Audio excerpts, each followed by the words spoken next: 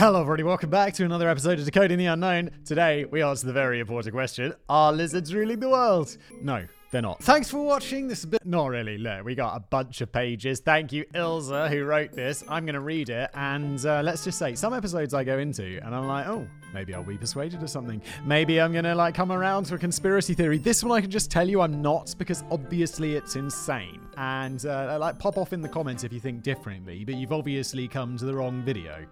You've obviously come to the wrong channel, because while this is called Decoding the Unknown and it covers cryptids and stuff, it's from a very skeptical perspective because I host it. Welcome. It feels like a strange contradiction for a channel, doesn't it? Anyway, let's just jump in. The format of this show, if you're new here, Ilza has written it. I'm going to read it. I've never read it before. Let's go.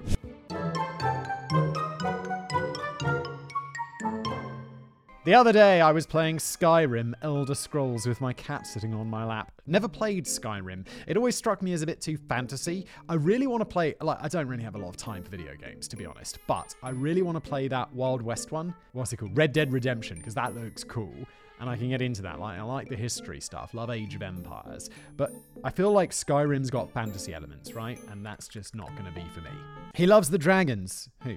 Oh, your cat. Sorry. Not that fond of the Khajiit. No idea what you're talking about, Ilza. Talking cats is apparently where he draws the line. See, there you go, fantasy. Talking cats. Cats don't talk. What's that TV show with the talking cat, like back from the 90s? There's a talking black cat with wizards. Sabrina! Is it Sabrina the Teenage Witch? Why do I remember this? As I was playing, I noticed something. Those familiar with the game will know that the Argonians are essentially a race of lizard folk. The character that needs help to kick an addiction is Argonian. The characters treated really badly in one of the towns are Argonians, and one Argonian even asks you to go and steal something. Bloody Argonians, no one wants them. They're bloody criminals. I'm racist against Argonians.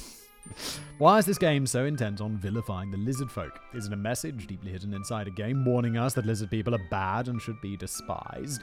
Is the game an act of revolution against our reptilian oppressors, putting them in their place in a world of ones and zeros because we have no way of doing that in the real world? Of course not. All of this is nonsense. Or is it? Let me know in the comments if this sounds plausible, and I'll sell you some merchandise and books expanding on this theory, because we need to get the word out and warn people. Not because, money. Any of these conspiracy theories, like when you get to be a big conspiracy theory person, there's always some sort of big grift happening behind it, isn't it? Because it's you're selling anti-lizard pills or I don't know, whatever. He's been not sent to prison, obviously, sent to court and fined, or sued for $1 billion. Alex Jones, he's there's this causing this, and I've got this that will protect you for it. It's yeah, maybe you believe it, but there's also a lot of money pouring in from you saying that you believe it, right? Allegedly, in my opinion. But let's get back to today's conspiracy. If you're thinking the world is spiraling into complete madness due to global warming and a widening economic disparity, you'd be wrong. Mankind is, in fact, facing a threat more dire, for there's a reptilian conspiracy afoot. Or is that a claw? Bada-bum-bum. It's a conspiracy. The human race is nothing but sheep. An insult to sheep, but we'll let that slide. The truth is, there's a blood-drinking, flesh-eating, shape-shifting... word I can't say because YouTube will demonetize me, but let's just say, I've heard people say P word, Satanist, reptilian elite controlling and manipulating the human race. Some theories refer to them, and if you didn't get it from P word, Jimmy Savile. Boom. Is that too British? Jared from Subway. That's American enough, right? You guys know what I'm talking about. You know what P words that YouTube will demonetize me for. Some theories refer to them as Anunnaki or the Archons, but I'm going to stick with reptoids, humanoid reptilians, or just reptilians. The lizards are all in positions of power and influence, like the governments, and they control the media, using mindless entertainment to keep our attention away from what really matters. And to keep things interesting, the Illuminati, they're all lizards too. In fact, anyone who really believes this will be like, well, they're controlling you too, Simon. They've made you make this piece. They've made you make it sound super silly by making this thing about it. And to that, I'm like, what? With conspiracy theories, I was always, they're controlling the media or whatever. It was always I didn't really believe it. But then I became, a part of the media, watched by plenty of people, and no one's come along and been like, how about you make this piece about lizard people, okay? Or how about you don't? Or how about this? Or how about that? No one's I wish they had, because I'm sure they've got loads of money they could give me. The theory is based mainly on the insights of David Icke, but as with most conspiracy theories, there's some disagreement with the details. Apparently the reptilians arrived in ancient times, they experimented with our DNA, and some believe this genetic manipulation is still happening. You'd think that after thousands of years they would have gotten whatever they were looking for, genetically speaking, so maybe they're not as smart as we think. It seems believers can't quite agree on what the actual goal of the genetic manipulation is. It's either to make us more controllable, or they're just farming us because they like having human flesh at reptilian Thanksgiving. Some claim the lizard will eat are shapeshifters, while others state that the true reptilians exist in a different dimension and they're controlling the human race through thought control. Oh, so maybe they are controlling me, and it's just less obvious. They're like influencing my thoughts from another dimension. Yeah, that sounds real, doesn't it? Please. Alternatively, the reptilians are hiding in underground bunkers. There's also a conspiracy the reptilians here on Earth are hybrids meant to control the human race. In some tales, the hybrids are just managing things until the reptilian overlords return. Where they went is unclear. Many celebrities and politicians have been accused of being reptoids, and Mark Zuckerberg has gone on record stating that he's not a lizard during a live streaming session to answer some burning questions from users. Mark Zuckerberg, I feel like he's more likely to be a robot. I mean, he's just not a regular person, but he is a person. He's like made of flesh and blood. I don't believe he's a robot. But he doesn't seem lizardy. He seems like robot-y. If that's the most important question someone has, the human race is doomed. Besides, the lizards have been trying to keep their presence a secret. It's not like one of them is suddenly going to shrug his shoulders and say, you got me. If it wasn't for you meddling kids, I'd still be hidden. The origin of the conspiracy. In the world of conspiracy theories, the Overlord theory is actually relatively new. Of course, those trying to prove the theory have dug up proof from the dawn of mankind, but the actual theory seems to have arisen in the 1920s, meaning it's barely 100 years old. So where did it all start? Well, that would be imaginative authors. In an August 1929 edition of the magazine Weird Tales, where a lot of old-time sci-fi, fantasy, and noir writers got started, a story appeared called The Shadow Kingdom, written by Robert E. Howard, creator of Conan the Barbarian. The villains of the story are the Serpent Men, an ancient pre-human race hoping to replace the king Kull with one of their own, disguised as Kull, as they've done with many of Kull's predecessors. Wait, how does that work? Kings are like a bloodline thing, right? So it's like if the lizard's already replaced the previous guy, when he is a kid, isn't he going to be the lizard kid rather than an actual, because they killed off the previous? How's that work? You don't have to think things fully through in fiction. It turns out that these serpent men use magic to shapeshift into human form and occasionally even resort to mind control. Of course, Kull foils the plan to replace him and the serpent men get destroyed, so all ends well. The story also mentions Atlanteans, suggesting that Howard was influenced by the work of a Russian-born mystic, Helena Blavatsky. I've mentioned her before. She seems to appear whenever conspiracies are bandied about, much like that David Icke chap we just mentioned. She was one of the founders of the Theosophical Society and author of The Secret Doctrine, published in 1888, where she discusses all manner of imaginative theories that some people still believe to this day. One of these theories of hers involved a race of dragon men who had a mighty civilization on the continent of Lemuria. You know, it's not a real thing where it's like, yeah, okay, like in 1888 when the world wasn't like fully explored and stuff. Although by 1888 we're getting pretty bloody close, weren't we? It's unlikely that we'd discover a whole other continent. They discovered Antarctica back in the day, right? But there's not going to be some other continent out there. And when it turns out like we go to space, they send the satellites up there, they have a look around and they're like, oh, okay, so we have discovered everything. Then it should all fall apart, but then some people will still be like, no, it turns out it's inside. There's many concentric layers inside the Earth and Lemuria is down there. It's like, oh, for fuck's sake. Do we have to do this? Then in the 1940s, occultist Maurice Doreal, founder of the Brotherhood of the White Temple in Denver, wrote a pamphlet called Mysteries of the Gobi, in which he describes a race of creatures with the bodies of men and the heads of snakes, who are shapeshifters, of course. At some point in the unspecified past, these snake men waged war against humans and were driven to near extinction. His later writings include underground cities, aliens, and Atlantis, but it's unclear where exactly our occultist got this incredibly scientific information from. It sounds like he's just writing a fiction book. Oh, he's an occultist, though, so yeah, I don't... He's just right. It's like, we've discussed this before. Like, if you write a fiction book and say, totally non-fiction and all truth, people are going to go, wow. I mean, dumb people, but it'll still sell more books. H.P. Lovecraft was a friend of Howard's, so I saw a few theories suggesting Lovecraft is a possible source for the reptilian conspiracy theory. Now, Lovecraft wrote some really weird stuff, and we can blame him for a lot, not Cthulhu. We all love Cthulhu. Is that how you pronounce it, Cthulhu? I think so. But I don't think he played much of a part in the rise of the reptilian conspiracy theory. I've never read any H.P. Lovecraft. You know, I've not read is it The Rise of Cthulhu, The Tale of Cthulhu, or whatever it's called? Not read it. I haven't read a lot of classic books, and I am just starting to. I think I mentioned this on an episode previously. School really put me off classic books because you just overanalyze the shit out of them, and it's always like, what's the author trying to say in this scene? And I don't know, can't we just enjoy the scene? And then we also had to read, like, boring classic books. And I've recently discovered, I was reading Wodehouse, however you pronounce it. I read one of his books, and it was great. And now I'm reading The Sun Also Rises by Hemingway, and it's fucking brilliant. Like, it is absolutely brilliant, and I'm pretty happy that I got into classic novels. I was getting rather put off it by school, so that's cool. Maybe I'll read some Lovecraft next. Wasn't he like racist or something? I feel like there's something with racism in Lovecraft. Like, he became a bit controversial for some reason. David Icke. While Weird Tales may have unwittingly laid the foundation for this bizarre conspiracy theory, it all really took off when David Icke arrived on the scene. In 1991, in an interview with talk show host Terry Wogan. Oh, I know Terry Wogan. He's like, I don't know if he's a late night host or whatever, but he's like one of these, like, Americans, I guess he would be like, you know, Jimmy Kimmel, or one of these guys. Like, not quite, well, a late night host, but he interviews people about shit. Icke announced to the world that he was, in fact, the son of a godhead. Before being elevated to this remarkable position, Icke was a professional soccer player in the early 1970s before being forced to retire due to arthritis. From there, he became a popular television host and sportscaster. In fact, things were going quite well for Icke professionally, but that all changed when he visited a psychic healer and informed him that he was chosen to save the human race. That's quite the revelation, and he sent his life in a drastically different direction. That's the weird thing about David Icke. It's like he was successful before. It's not like he needed to do this, like, supernatural alleged grift, is it?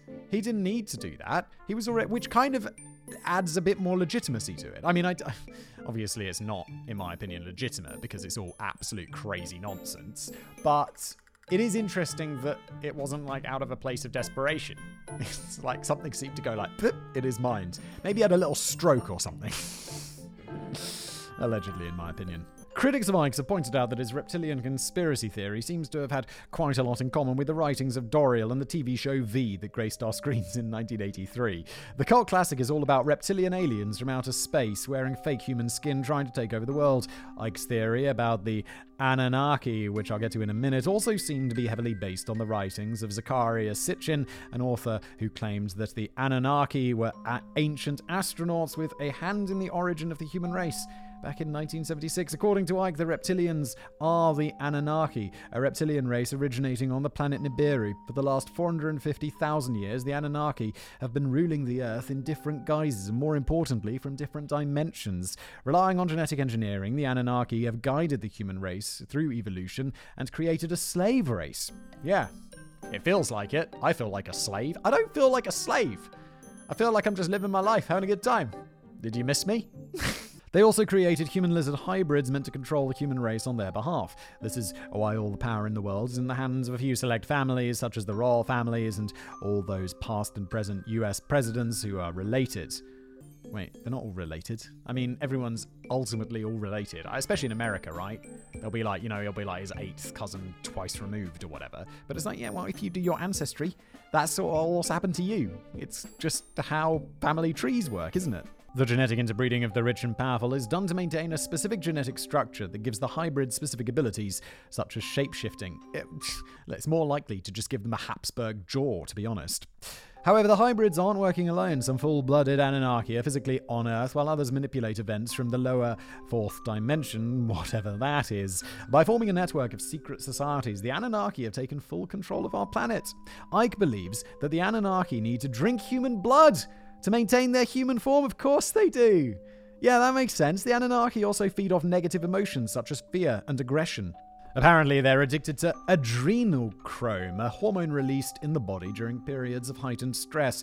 This explains all those satanic rituals and human sacrifices happening wherever the rich and famous congregate, like Bohemian Grove, for example. All the negative energy released during the sacrifices is gleefully absorbed by the Anunnaki, chilling out in the fourth dimension. Unlike vampires, the Anunnaki don't bite their victims and suck their blood. They cut the throats of their victims and use goblets because lizards have class. This drinking of blood and sucking of energy is apparently origin of vampire stories, and here I must protest that we kindly leave Dracula out of this nonsense. He's still recovering from the damage caused by sparkling vampires who can't seem to get through high school. The Anunnaki are also fond of their rituals and secret societies. This allows Ike to incorporate all the conspiracy theories his little heart desires into one proper overarching conspiracy, from the ancient mystery schools and cults to the more recent Knights Templar and Masonic Order to global entities like the UN and the Council of Foreign Relations to simple drug cartels and satanic churches. The Anunnaki is behind it all. It's just like all of this stuff. I'm like, fantastic. Right now you're just like blah blah blah blah blah blah blah blah blah blah. And I'm like, just show me one piece of evidence. Just show me one piece of solid evidence, and I'll be like, cool, I believe it. But there never is. There's never anything solid. It's always like, yeah, maybe this, maybe that. There's a weird photo here, blah blah blah. Never anything. Never anything. You know the conspiracies that are real? They always like come out later. You know, there's always like some government document like this, there's some leak about that, some guy says this and he has actual proof. It's like, yeah, like I always think of Edward Snowden, right? And just how much the governments of the world are spying on everybody. And you're like, oh, that's a conspiracy theory. Except eventually someone leaks it and you're like, oh my lord, okay, that's all real. Boom, opinion changed. But this has been going on for decades, and there's never been anything. And it's like, come on, just one thing. Just one, like, Snowden dude for the lizard people, and everyone will be like, holy shit, bro, that's intense. And then that's it. And I'll have to eat crow, and that'll be fantastic, because I love that. I love being proved. I'm happy to be proved wrong. I just need evidence. Come on now. They use the media and the moon to control the human population. Yeah. Of course, the moon. You see, the moon is a hollow planetoid used by the reptilian overlords to broadcast a signal that stops us human beings from realizing what's happening. Of course. Like that moon shot, Moonberg, Moon's Hollow Moon. What's that movie? It's really shit. Where there's a hollow moon crashing into the earth. It's from like last year or 2 years ago. It's rubbish. Moonfall! That's the badger. Sounds like a James Bond movie, doesn't it? Oh, because that's the movie. That's because there's a James Bond movie, Skyfall, isn't there? Skyfall! You see, the moon is a hollow planetoid used by the reptilian overlords to broadcast a signal that stops us human beings from realizing what's happening. Of course, after thousands of years of evolution, the reptilian network is now a vast web of interconnecting secret societies, banks, political parties, media, etc. So I guess we're doomed. Ike lists a whole lot of notable reptilians, but I'm most impressed with the aristocracy. Keeping up appearances while they were losing their heads in the French Revolution couldn't have been easy, so go lizards. However, not everyone believes that Ike is the conspiracy-believing nut that he claims to be. There are some conspiracy theories revolving around Ike himself. Some claim he's actually an agent of a secret society. Some of the things he says are true, but by mixing in crazy theories like reptilian overlords and a hollow moon, he discredits the other theories that hold some grain of truth.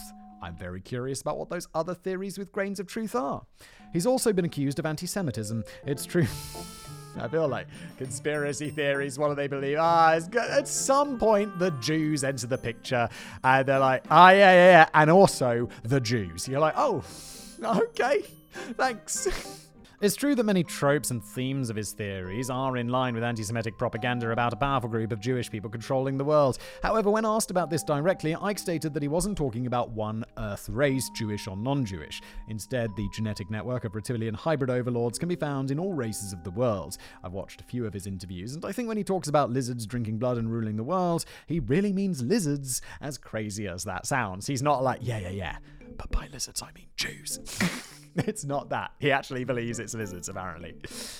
Ike has quite a following. According to two philosophers, Ike's appeal lies in the way he weaves a number of conspiracy theories into one narrative that is all-inclusive and all-accounting. Yeah, I mean, that appeals to people with small brains because they can't handle, like, oh my god, all of these things could be happening, the world is out of control. And then one dude's like, yeah, actually it's not, this is related to that, and this is related to that. It's very comforting. And if you have a small brain, that's how you get comforted, because it helps you process, doesn't it? in your tiny little brain where you believe all of this stuff. And I'm sure you think I have a tiny brain because I don't believe this stuff, which is, well, it's just plain silly, isn't it? According to Ike, 9/11, the Oklahoma bombings, and even the Holocaust were all the work of reptoids. JFK was assassinated because he was threatening to expose them. It's true that not a single person Ike has ever accused of being a reptilian, from Obama to the Rothschild family to the Royal family and Chris Christopherson. Who's Chris Christopherson? I don't know who this is. Not sure what he ever did to deserve being on this list, has ever sued Ike for libel. This, of course, is proof, according to David Icke, that he's telling the truth. And whenever Ike finds himself being cancelled or censored, it's not because his theories are ridiculous or downright dangerous and irresponsible. It's because he's getting too close to the truth and people are trying to shut him up. However, if it's true that everyone that gets close to the truth is eliminated and Ike is as close to the truth as he claims, why is he still alive? I'm thinking it's because he's a crackpot, but that's just me. Yeah, it's easy to look at someone like David Icke, and honestly, I can't believe that he doesn't do, if there was like a conspiracy theory out there, he's probably doing more for the conspiracy theory, like to keep it quiet, than he is to keep it, like, to expose it, because everyone like me is like, well, yeah, that guy's an idiot. And you instantly discount all of this nonsense. Where if he was some, like, Harvard professor or whatever, then you'd be like, oh, this guy is actually serious. Quite be embarrassing if it turns out David Icke went to Harvard or something, wouldn't it? I mean, for Harvard. Proof. David Icke might set the ball rolling on this reptilian, but he was a professional football player, so I'm going to guess the answer to that one is no. He didn't go to Harvard. Not that sports people can't be smart, it's just, I don't know, football players have a bit of a reputation. David Icke might have set the ball rolling on this reptilian overlord business, but over time others have come along to add their own 2 cents to the theory. And as with any good conspiracy theories, there's proof! Once again, I didn't take the time to read all of Icke's books, so some of this proof, all of this proof, or none of this proof could be found in the writings of David Icke. I wouldn't know. I'm guessing that at least some of this proof was thought up or pieced together by other lizard believers. The Ubaid lizard people. So where do you go to find proof that ancient reptilian-like aliens visited the planet in the very distant past? If you've ever pondered this question, I have an answer for you. Ancient Mesopotamia. Fantastic. Let's go. When Henry Hall and Leonard Woolley first discovered the figurines back in the 1920s, the figurines were described as a drab pottery figure of a man. From reading the comments on one of many videos I watched, I've learned that drab doesn't mean they found the figures to be unimpressive. It's simply an archaeological description, meaning just to make sure we all learn something today. However, since their discovery, not much has been written about them. Luckily for you, I find this a lot more interesting than David Icke's nonsense, so I dug up a bit to find out more about these interesting figurines. These specimens discovered by Hall and Woolley were excavated near Eridu and Al Ubaid. Along with other artifacts discovered in the area, researchers were introduced to a whole new culture that thrived in ancient Mesopotamia around 5,500 to 4,000 BCE. In order to keep things academic, they named the period the Ubaid period after the place the artifacts were found. Quite a few of these figurines have been discovered over the years, but we're not much closer to finding out what their meaning or function was than when the first lizards made their appearance back in 1920. The highly stylized clay figurines stand at about 5 to 10 centimeters tall, while the more realistic figurines stand at 15 centimeters. It appears the majority of these figurines are female, however many of them are so damaged it becomes difficult to determine the sex if there was a specific sex to begin with. The figurines have elongated, slender figures, which some researchers consider to be typical of youth and physical strength, suggesting that the figures are of adolescence. Every figure has an exaggerated, elongated head with slits for eyes and a pinched nose, giving them a reptilian appearance. Due to their reptilian appearance, they were known as the Ophidian, meaning snake-like figurines. The figurines are usually decorated with strokes or spots in black paint. These spots are sometimes interpreted to be the scales of a snake by conspiracy theorists. But it's art. That would be like looking at something Picasso drew and being like, well, or like sculpted, and being like, well, in 1,000 years, and being like, well, I guess there were people who looked like that back in the day with really fucked up faces. No, it's art. Due to a lack of convenient labels or written explanations and guidelines for what these figures represent, we don't actually know who made them or why. Many have been found in graves, however, not in children's graves, suggesting that whatever they were most likely not toys. The figurines are also too similar in appearance to be effigies of the deceased person that they were buried with. Archaeological research suggests that the figures were made for specific groups of people. For example, a specific social class like the ruling class, a specific profession like healers or spiritual leaders, or maybe they were only given belonging to a people of a certain age. They weren't found in graves, they were probably used while the person was still alive. When the owner passed away, the figurine was buried with them for some reason. I just think it's some ritualistic, arty sort of, I don't know. Whenever something weird happens like this, you just always be like, yeah, religion. People's weird beliefs. It's not alien lizard people that they were sculpting and then being buried with them to remind them of their alien lizard overlords, alright? The elongated head might signify skull modification. While we mostly associate skull modification with cultures in the Americas, this was also practiced by some spheres of Ubaid society. Alternatively, it's possible that the intention was simply an exaggerated hairstyle. Another suggestion is that the elongated head and distinct facial features are due to a mask possibly worn during ceremonies or other special occasions. The painted spots and stripes may represent tattoos or scarification. In many cultures, tattoos or scarification is used to show a transition from one phase in a person's life to the next, much like the coming-of-age celebrations and traditions. Considering that the figurines appear to depict young people, this seems very plausible to me. According to ancient aliens, oh no! It's like, I'm just reading this, getting lost in the interesting history of it all, right? Like, as an escape from David Icke and his madness. And then it's like, don't forget, this is Decoding the Unknown. Let's see what ancient aliens think and the guy with the crazy hair. Well known for their reliability, scientific approach, and lack of belief in human creativity. This is it. It's art! People in the past could make shit up, just like we can make shit up today. No one's gonna find a video of Peppa Pig and then being like, oh, they must have had pigs in the past with all their facial features on one side of their face. It's just not gonna happen. Peppa Pig is weird, isn't it? I've heard that so many times in my life. Never did I think. The figurines are too realistic to be based on mythological or fantasy creatures. The only way the people of the Ubaid period could create a lizard woman of such detail is if they actually saw one. However, before you find yourself agreeing with them, no chance. I did not find myself anywhere close to agreeing with them. Obviously, that's insane. Like, if someone was like, here's a crazy looking alien creature, make a sculpture of that, I'd be like, what? How on earth would you expect me to do that? But if someone gave me a lump of clay and said, make a crazy looking alien, I'd be like, all right. Because of course I could. Because obviously making a copy of something is a lot more challenging than just making something crazy. Obviously. However, before you find yourself agreeing with this, ask yourself this. What will future archaeologists think if all they have to go on is modern art, Funko Pops, and Winnie the Pooh? Exactly. Well said. Mythology. While it's very plausible that the Ubaid lizard figurines are related to mythology, there are other mythological tales that the reptilian conspiracy theorists believe are more than just mere tales. They are, in fact, based on actual interactions between our ancient ancestors and lizards from the stars. It's true that you can find reptilian-like gods and beings in most cultures on Earth. South Asian mythology features the Naga, a race of serpent people living in the underground city of Patala. Islamic mythology features the Jinn, a creature that is sometimes depicted as being snake-like. Did we do a video about the Jinn? I feel like maybe we did a long time ago. Mesoamerica has some feathered serpent gods, and apparently Alexander the Great was sired by, you guessed it, a dragon. Of course he was. That's why he's half dragon. Everyone knows that. Look at his statues. Obviously half dragon. And he could breathe fire. Of course. Are you stupid?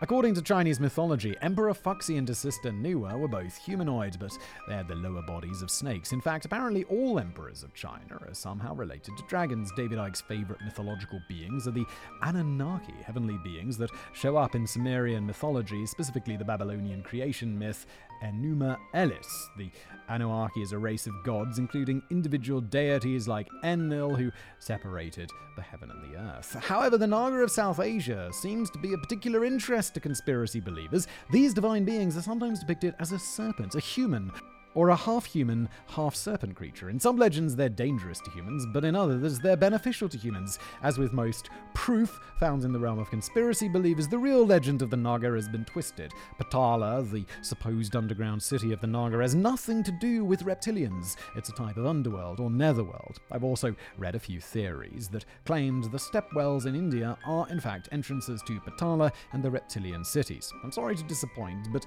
these wells are not that mysterious or even that old in the grand scheme of things. They were built in the medieval era for the shocking purpose of, wait for it, collecting water. Oh, what? You're telling me there's a rational explanation behind something? Shocking. Proponents of the reptilian conspiracy state that all mythology featuring reptilian beings are similar, proving reptilian aliens visited the Earth in the ancient past, but this isn't really the case. No, it's not. Shocking. Humans are quite creative, and we have a tendency to make things up. Besides, if depictions of reptilian-like deities suggest that lizard folk once lived among us, ancient Earth must have been a terrifying place. Anubis is a human with the head of a jackal. The Minotaur is a human with the head of a bull. Does that mean we had jackal folk chilling in Egypt and bovine-human hybrids running around Greece? And let's not get started on centaurs.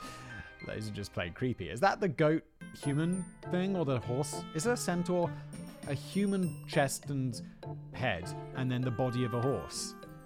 It's weird, isn't it? It's like, I feel like that's the dude version of a mermaid. It's in our DNA. According to reptilian conspiracy believers, we all have reptilian DNA, which is the result of our ancestors being interbred with reptilians or just having their DNA manipulated by malevolent lizard overlords, and on rare occasions, this DNA will make itself known, proving reptilian involvement. Okay. To say human beings have reptilian DNA is not 100% wrong, but it's also a gross oversimplification of the very complicated process of evolution. If you go back millions and millions of years, when our ancestors managed to crawl out of the primordial muck, as they say, we weren't exactly the sleek, cosmopolitan creatures of today. Can you imagine he rolls out of the muck and it's like, what's this? It's an extremely handsome man in a tuxedo and a beautiful woman in a cocktail dress. Evolution complete! There was a reptile stage in our evolution. According to believers, this reptilian blood can still be seen in human developments. The human embryo goes through a stage where it looks like a reptile. The oldest part of the human brain, consisting of the brainstem and the cerebellum, was also known as the reptile brain and controls our most primal functions. I don't think the reptile brain actually has anything to do with the reptiles, but I'm not a biologist. Isn't that the lizard brain? The reptile brain? The cerebrus? No, that's not it. Oh, goddammit, it's right there. It's right there, that little bit of the brain that makes you go, everything's out to get me all the time. I know it well. Occasionally, this reptile DNA will make itself known in more obvious ways. In Houston, Texas, around 2010, doctors treated a man with a 3-chambered heart. Reptilian believers latched onto this case as proof of reptilian interference. How does a 3-chambered heart work? You need 4 chambers, don't you? Don't you need 4 chambers to make your body work? Because it's like in and out of the lungs and then in and out of the rest of the body. How's that? Oh, wait. Maybe like one is just big. And so it doesn't go through like a... I don't know. I'm not a doctor.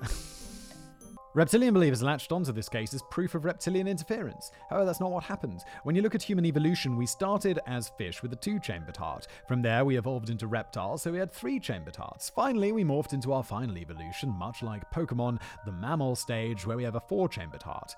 How does a... I don't know. I'm not going to speculate on this longer, and I'm not going to look it up because we're not here for biology, are we? We're here for like lizards controlling the world. This same sequence occurs during the development of the human embryo. So, if there's any defect in the embryo in the early stages of development, it's more likely to lead to some kind of defect like a 3-chambered heart. A human with a 3-chambered heart is quite rare, but other rare conditions are also blamed on reptiles messing with our DNA, such as ichthyosis. Oh, that is grim. That's the one where it's like people are born with like scaly skin. And I was making a video about this once, and I saw some of those pictures, and they are pictures that I will never unsee. A skin condition leading to dry, scaly skin and syndactyly and ectrodactyly. Isn't that like the webbed hands? That leads to fused fingers and claw-like hands. Okay, so slightly different, my bad. Since the 1800s, over 100 cases of humans born with tails have been reported to medical journals, which apparently prove reptilian involvement in our genetic evolution. Of course, my cat has a tail, so I guess our reptilian overlords had a bit of trial and error before settling on which species to subjugate. Human, yes. Cat, no. Conspiracy theorists also point out that humans have a lot of junk DNA that we still don't quite understand. Now, let's be honest here. There are lots of things humans don't understand. I'm not convinced any of it is proof of reptilian interference in our evolution. It's definitely not proof, that's for sure. It's not even indicative of it being likely. It's not even circumstantial. It's what I would describe as nonsense. The Garden of Eden. To prove the existence of reptilian overlords, some believers have turned to religion, and more specifically the Bible. Ah, yes, the Bible, the perfect place when you want to prove something. You know the snake that tempted Eve to eat the forbidden fruit? No, that was no ordinary snake. Good Omens tells us it was Crowley, but our reptilian conspiracy theories firmly believe that it was a humanoid reptilian. What's Good Omens and who's Crowley? Okay. According to the story in Genesis, God created Adam and Eve and placed them in the Garden of Eden to take care of the land. I think we can all agree that we've gloriously failed to do that. They could eat all the fruit from the trees except the fruit from the tree of knowledge of good and evil. One day the snake approached Eve and convinced her to eat the fruit. She then gave the fruit to Adam. Of course, God found out, and Adam blamed Eve, who then blamed the snake, and the whole lot of them were punished. Adam and Eve were sent from the garden. Eve was punished with painful childbirth, and the snake was doomed to crawl on its belly for all eternity. Ah, yes. That famous real story. Despite what reptilian theorists claim, there is nothing in the original story to suggest that a serpent tempting Eve is anything more than just a snake. It's not the devil in disguise, a demon, or a humanoid reptilian. Christian art depicting the serpent as a female humanoid possibly has its roots in the story of Lilith, Adam's first wife, who I know absolutely nothing about. On the rare occasion that I was dragged into a church, she wasn't mentioned. Yep, never heard of Lilith. Adam's first wife before Eve. Was Eve made out of Adam's rib, or was Adam made out of Eve's rib? No one cares, and obviously it's not real, but Adam had a previous wife? What the fuck is going on? The ancient Israelites probably considered it to be the first snake created by God, but it was still just a snake. As with all other mythology and much of religion, the Bible is a combination of history and stories used to explain natural events that people at the time didn't have the science to explain. Questions like, where do humans come from? Why is childbirth so painful? And why don't snakes have legs? Yeah, and when I say the Bible being that place to go to for facts, obviously there's some historical stuff in the Bible, typically in the New Testament, but it's not. Most of it's made up, right? Most of it's. I don't know what percentage people, actual historians, have estimated. What percentage of the Bible do historians reckon is made up? It's got to be a lot, right? Of course, the snake in the Garden of Eden isn't the only reptile in the Bible. According to ancient aliens, the snake was only one individual of a race the Bible calls the seraphim. The word seraphim is the plural of the Hebrew word seraph, which refers to a heavenly being. The root of the word actually means to burn or incinerate, which may refer to the seraphim destroying the enemies of God. Images from ancient Judea depict the seraphim as winged serpents. The Bible also mentions fiery serpents and flying serpents, which may have given rise to stories of dragons. Even if, by some miracle, the seraph was an actual flying snake that occasionally caught on fire spontaneously, it doesn't match the description of the reptilian supposedly manipulating and controlling humanity. As we've seen with the mythology and archaeology, conspiracy theories are twisting the narrative to fit whatever they're preaching. The story of the Garden of Eden is a myth. As for the seraphim, I like the idea of a race spontaneously combusting flying lizards. Human imagination really knows no bounds. It's very well put, because that's all it is. It's just imagination. I feel like a broken record, but it's like people, conspiracy theorists and, ancient aliens and stuff, they always just assume people in the past had no imagination and no capability. How could they build the pyramids? They were primitives. How could they, create this sculpture with never seeing an alien? Because they're creative. Give them some credit. They're basically you. You're not that different from them. Caught on film. Those of us who were around in the early days of VHS will still remember the weird glitches that occurred when you paused the recording to go get some tea.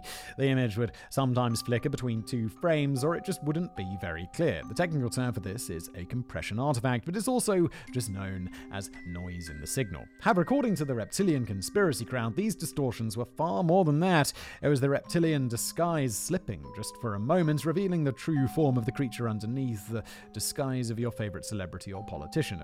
Of course, these days we don't need VHS to prove to us that not all politicians and celebrities are entirely human. It also seems that reptilian disguises kept up with the times because as technology advanced, capturing these moments of the reptilian disguise slipping has become quite rare. Yeah, it's got nothing to do with the technology.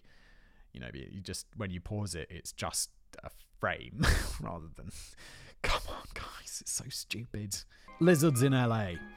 Lizards and gold underneath the streets of Los Angeles sounds like something from a movie. However, in January 1934, Los Angeles Times ran a story claiming that one George Warren Shufelt, an engineer, discovered an extensive labyrinth of tunnels and catacombs while conducting a mining survey under Fort Moore Hill. Using his radio X-ray machine, our engineer discovered rooms stacked with golden tablets and passages as deep as 100 feet under the surface. Wait, how would he discover specifically golden tablets with X-rays? You'd know it was a dense metal, but you're not going to know it's gold. Otherwise, discovering gold would be a lot easier because everyone would just be X-raying the ground all the time.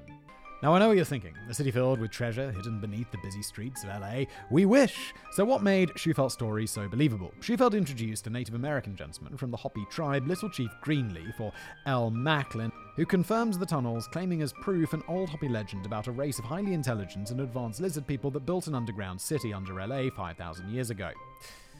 What are the odds? They just happened to build LA on top of this. Really? And they never came across it? Like, there's some big buildings in LA. They've got to dig down pretty deep for those. They're never coming across those tunnels or anything like that? Or for the sewers? Or for... Los Angeles is not going to have a metro system, is it? Does it? It's famous for, I listen to podcasts and stuff that, people live in LA. The public transport seems like a joke. Like, no one... I've been. And it's like, I went on the bus once.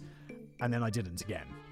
Apparently, there were 3 such cities along the Pacific coast of North America, and the cities had been built underground to escape some sort of cataclysm. 1,000 lizard families lived in these cities, keeping records on golden tablets. However, to get to this fortune, our man needed funding, and that meant investors. So Shufelt revealed his discovery to the world, and sure enough, investors came a-calling.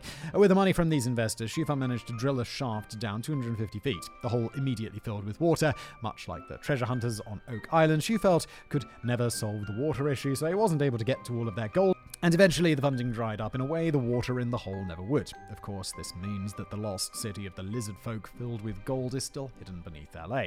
So, was there any truth to Shufelt's claims? Did he really discover an underground lost lizard city? There's absolutely no evidence to back up any of Shufelt's claims. No photos, no artifacts, nothing. His radio X-ray machine had nothing to do with radio waves or X-ray. It was essentially a glorified dowsing rod, the type used to find water. Yeah, not used to find water, because obviously dowsing is pseudoscience, much like this guy's magical X-ray machine that I already told you is not how it works.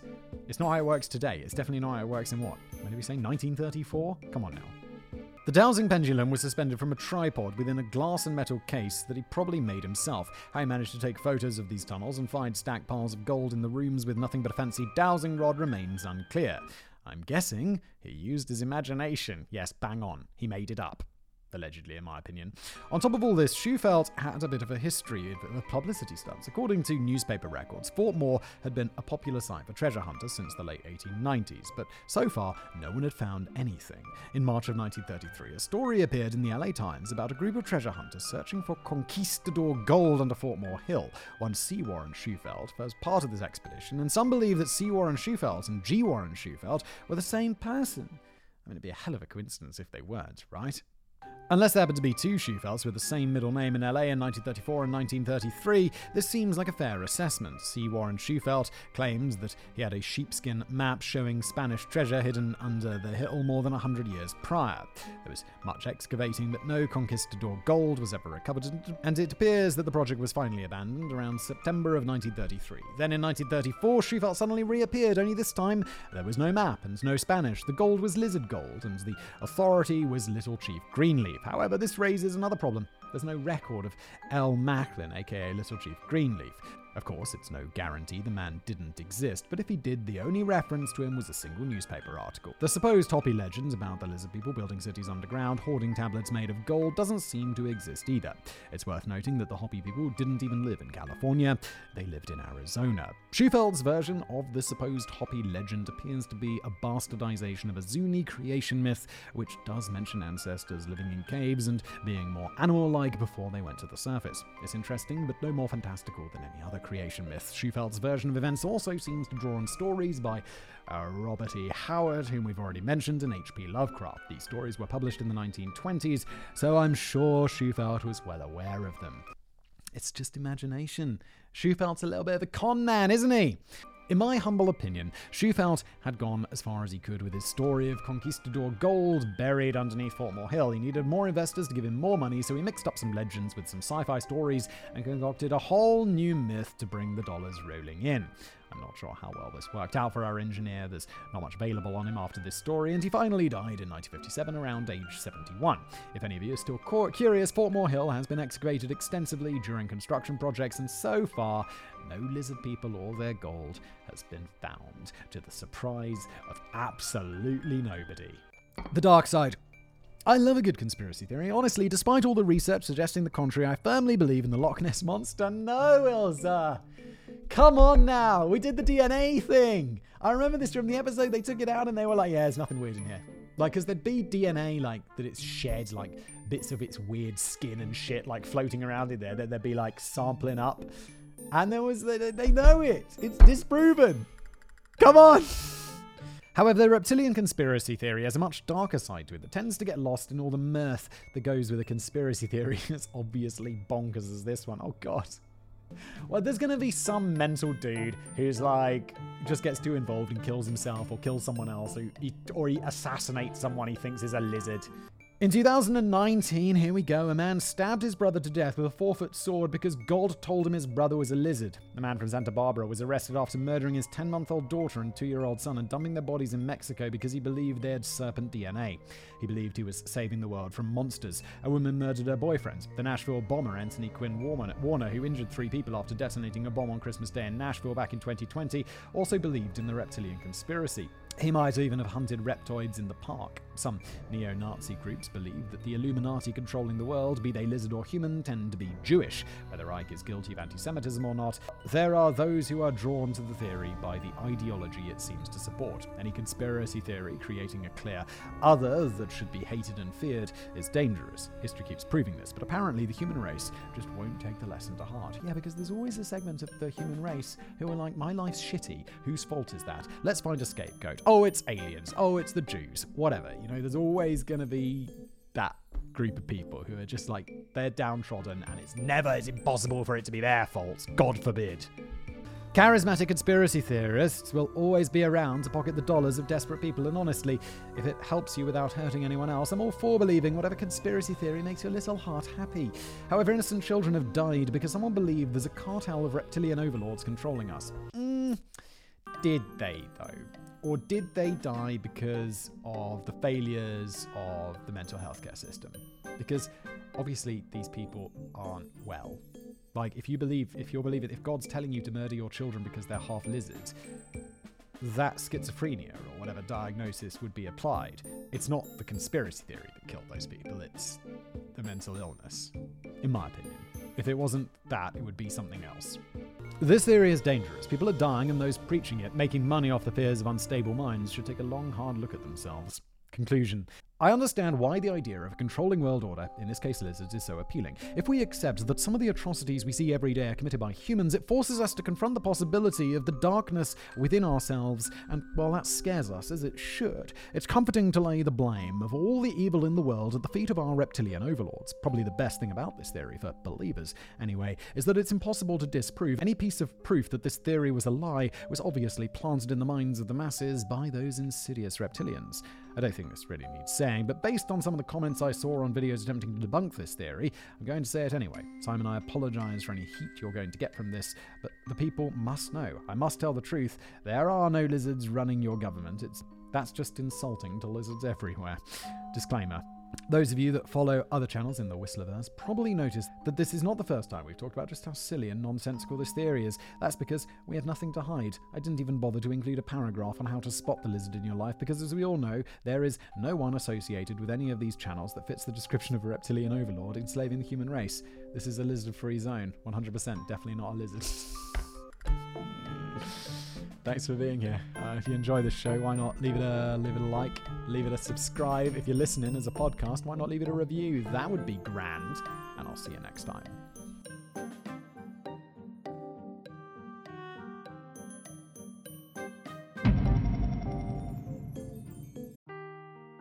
Seeking the truth never gets old. Introducing June's Journey, the free-to-play mobile game that will immerse you in a thrilling murder mystery.